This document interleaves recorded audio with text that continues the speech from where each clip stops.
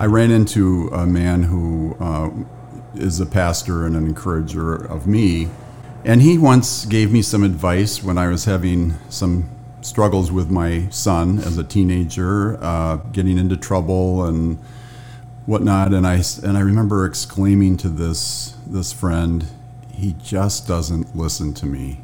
And this friend responded, "Bill, he's not listening to you because he's too busy watching you." This is MANNA,